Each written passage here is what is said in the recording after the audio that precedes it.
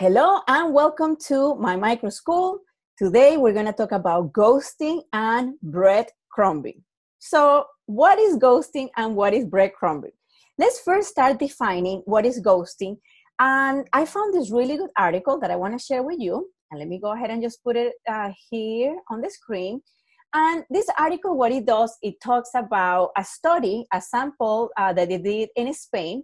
A sample of 626 adults, 303 males and 323 females, aged from 18 to 40 years old. What they did is that basically they took the sample and they asked the people, they said, listen, you need to let us know if in the last year you consider that someone or a dating partner has ghosted or breadcrumbed you. We're going to talk about breadcrumbing too, in the last year. And what they had to do is that they had to figure it out how they felt with the satisfaction with life, loneliness, and helplessness. Basically, these people use three different scales, and I'm showing them in the screen. And these scales have been used, basically to rate how you feel when someone does something to you. How do you will scale that? Again, with satisfaction with life, loneliness, and helplessness. Ghosting is basically when you start a relationship with a person. It could be friendship. It could be, usually it's more common when people are dating, that you start, everything is wonderful, everything is beautiful, and then that person just disappears. You text the person once and you're like, oh, maybe, he's busy or she's busy. Nothing. Second time, you're like, maybe they didn't get the first message, and you go. And then finally, I think the third for me is like, okay, I'm done with this person. You just send a nice message saying like, I have been ghosted by you. Have a good life. Bye. But why people ghost and why people do what we're gonna talk about breadcrumbing too.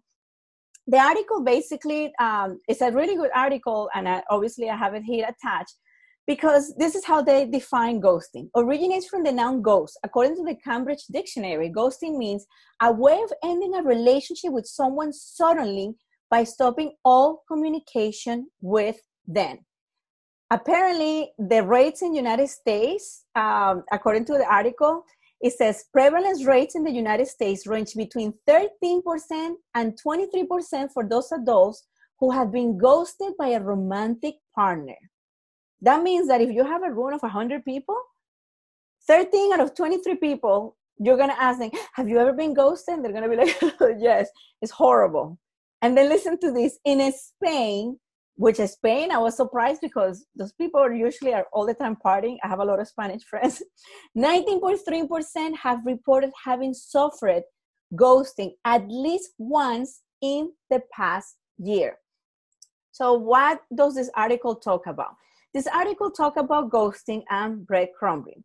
Ghosting is basically when someone just disappears, and breadcrumbing, which is the other behavior that they also study. Let's talk about breadcrumbing and let's do the definition of breadcrumbing.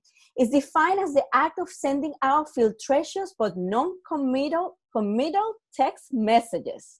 Basically, just breadcrumbs to lure a sexual partner without spending much effort. Basically, what the article explained is just a behavior where someone just holds you there. They don't call you, and then they might text you, hey, beautiful, how are you doing? And that person gets really excited. And then basically there's never a commitment. Breadcrumbing too can happen at work.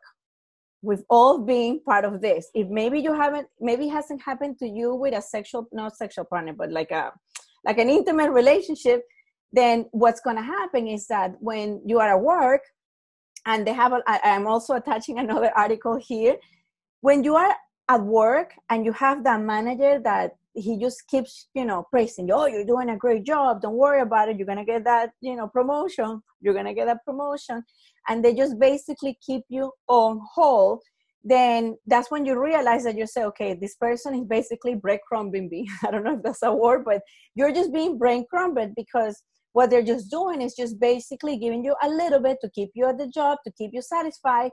But what they're doing is just keeping you on hold. They're not going to give you the promotion. They're not going to commit, because that's the behavior they present. The article specifies that between ghosting and breadcrumbing is extremely toxic And it affected much more. This study concluded at the end, because it was extremely toxic. It is extremely toxic, basically, when someone either ghosts you, which I don't think that one is as bad as breadcrumbing you, because when someone ghosts you, you kind of like end the relationship and you move on. It's extremely painful. But when someone does breadcrumbing, they're holding you and holding you and holding you. So I feel that this was extremely important to identify this type of behavior, because you might be having this feeling right now, maybe with a boss, or maybe with someone that, wants to do a project with you, but they don't commit, or maybe with a romantic partner that they keep telling you, sure, we'll hang out tomorrow. Or one of those friends that, you always want to hang out, and you're like, oh, you want to do this and that. And they just basically just want to keep you there, but they don't want to commit to like a dinner or anything like that. Now, this is what the article concludes. The results from the regression models show that suffering breadcrumbing will significantly increase the likelihood of experiencing less satisfaction with life and having more feelings of loneliness and helplessness. However, no significant relation was found between ghosting and any of the examined psychological correlates. Basically, what that means, remember the three: satisfaction with life, loneliness, and helplessness?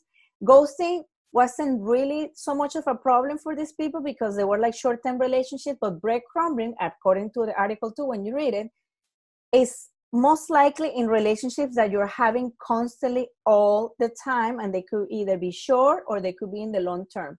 So that's the reason why there's the regression models show that suffering breadcrumbing would significantly increase the feeling of having basically less satisfaction with life. Horrible. So this is extremely important to figure it out, to say, is this person ghosting me or breadcrumbing me? Or, let's talk about the reasons why maybe you have been ghosted. I found this really good article from psychologytoday.com. And I feel that it explained very well the 8 reasons why a person might ghost instead of communicating directly that, they just don't want to be your friend or your boyfriend or your girlfriend and so on. So let's go over these reasons, because I really felt that they were valid. They're chicken. Reason number 1. People who don't handle conflict well fear confrontation. Well, that's very common, especially in social media, right? You can just go ahead and just say, well, can I talk to this person? And she just unfollow or block. I mean, you basically, if it's something that you don't want to do the confrontation and basically tell that person, like, look, I just, I just don't like you anymore, but I don't want, basically they just feel that living without a word, let alone closure, is going to be easier for the other party, which in fact is more cruel and extremely painful, according to the article. Reason number 2, they are avoidant. Ghosts are more likely to have intimacy problems, which explains why they leave a relationship that's getting close. They are emotionally unavailable, and they might have an avoidant attachment style. Well, they just maybe, this is also childhood, and, you kind of have to figure it out, like, well, did this person ghost me?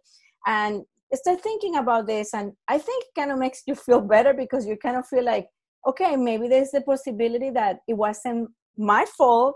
Maybe it was a possibility that this person, basically, we just didn't connect and they just didn't want to have conflict with me, if that's a justification to make you feel better.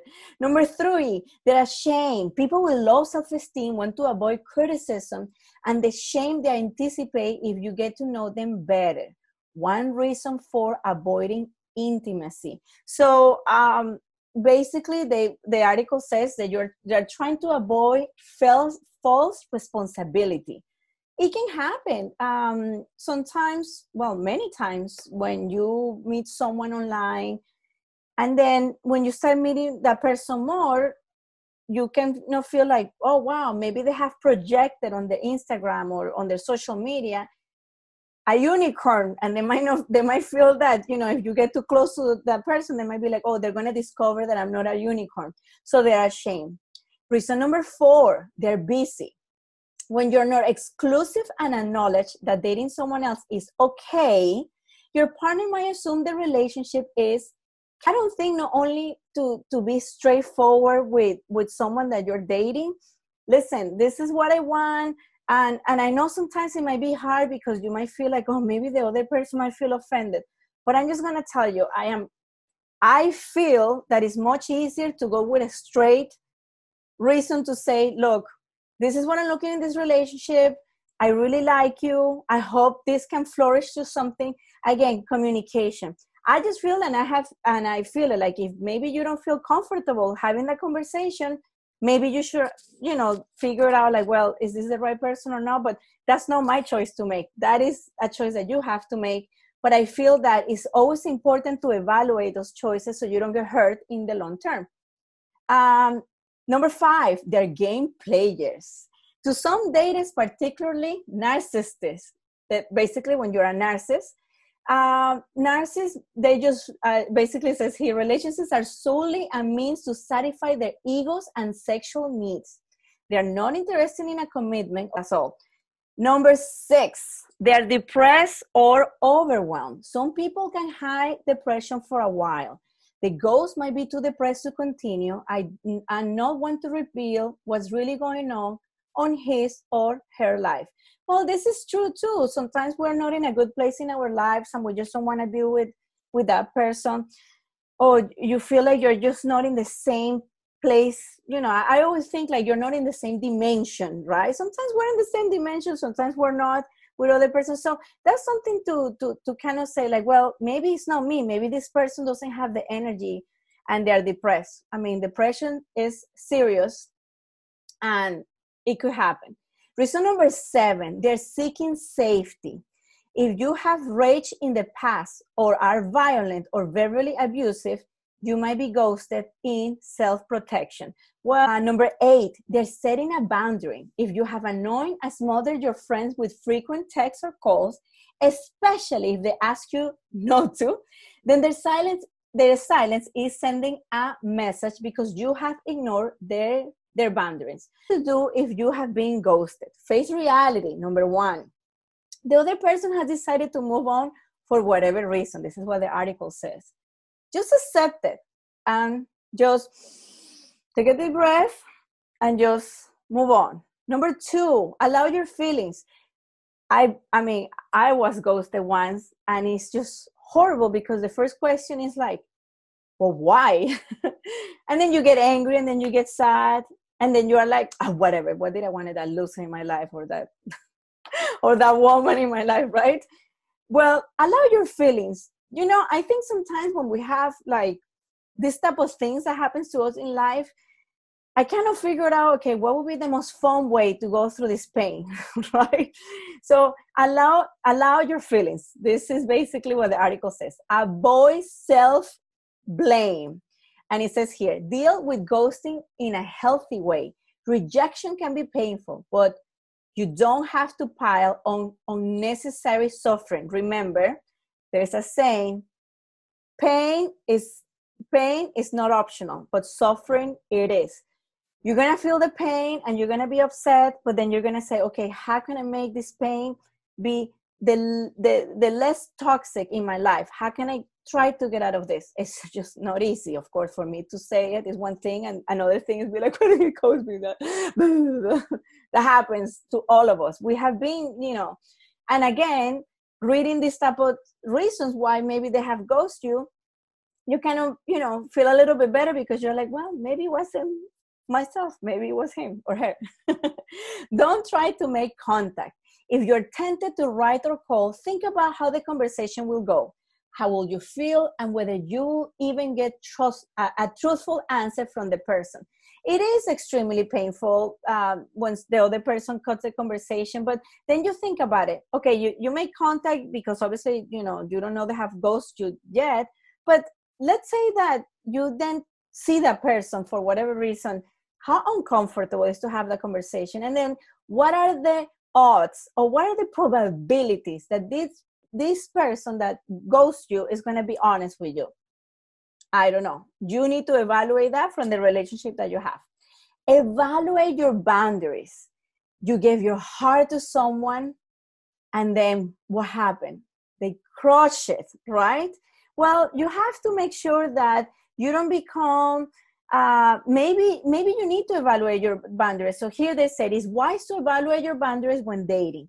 Were you easily seduced? Were you too anxious to fall in love with someone you really didn't know well? So, sit down and say, am I, like, why is this happening to me? Because maybe it's happening you with more than one person. And that's when you're saying, well, maybe I am looking into the wrong into life and plan activities with friends.